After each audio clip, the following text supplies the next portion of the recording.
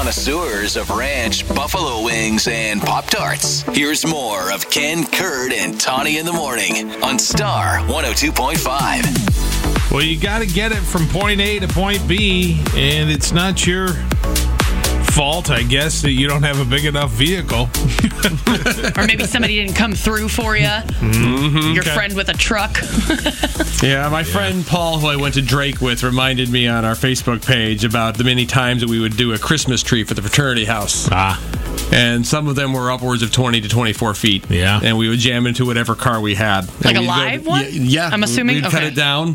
And we'd Legally? go down yes, we had a friend who had a backyard that had trees that we could do that. And we'd be going down 235 with this thing just jammed in with 4 other, college kids in there. You didn't just put it on top? We did that one time, and that was actually the time where it sort of fell off. And by sort of fell off, it rolled into a ditch on 235. It fell Did off you and rolled get into it? a ditch on 235. Yes. Okay. Yes. Okay. We are not to return to the fraternity house without a Christmas tree. Were you a pledge then? I was. Yeah, you don't get to cancel Christmas. No. No. Not even at the frat house. 515-280-1025. So what did you jam into your car? Rachel in Granger. What was it, Rachel? I fit a 6.5 foot by 3.5 foot mirror in my Ford Focus. Why? What is happening? So it was on sale at Sam's Club, and obviously I was like, I have to have this. And I showed my partner, who has a truck and like a trailer and all of the room to actually move this thing. Uh-huh. But he's like, I was like, I'll do it myself. Like, I don't come into town. I work downtown.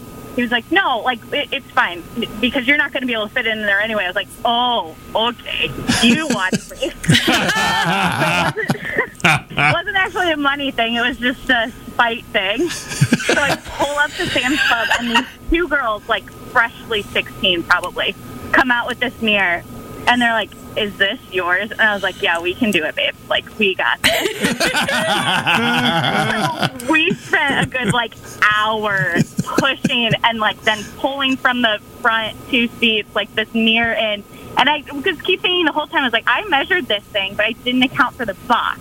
Right. And they were like, well, we can take the box out, but it's a mirror. I'm like, it's got to be protected. So the car seat was moved all the way up to drive back home to Granger, and I assured my partner that I won the bet. That was non-existent in my head. But you won. I agree. That's all that matters. I won. That is all that matters, and you got it home. Good job, Rachel. Thanks for the call. Thanks. Take care. Bye-bye. When you need more Ken, Kurt, and Tawny, head to the on-demand page at star1025.com.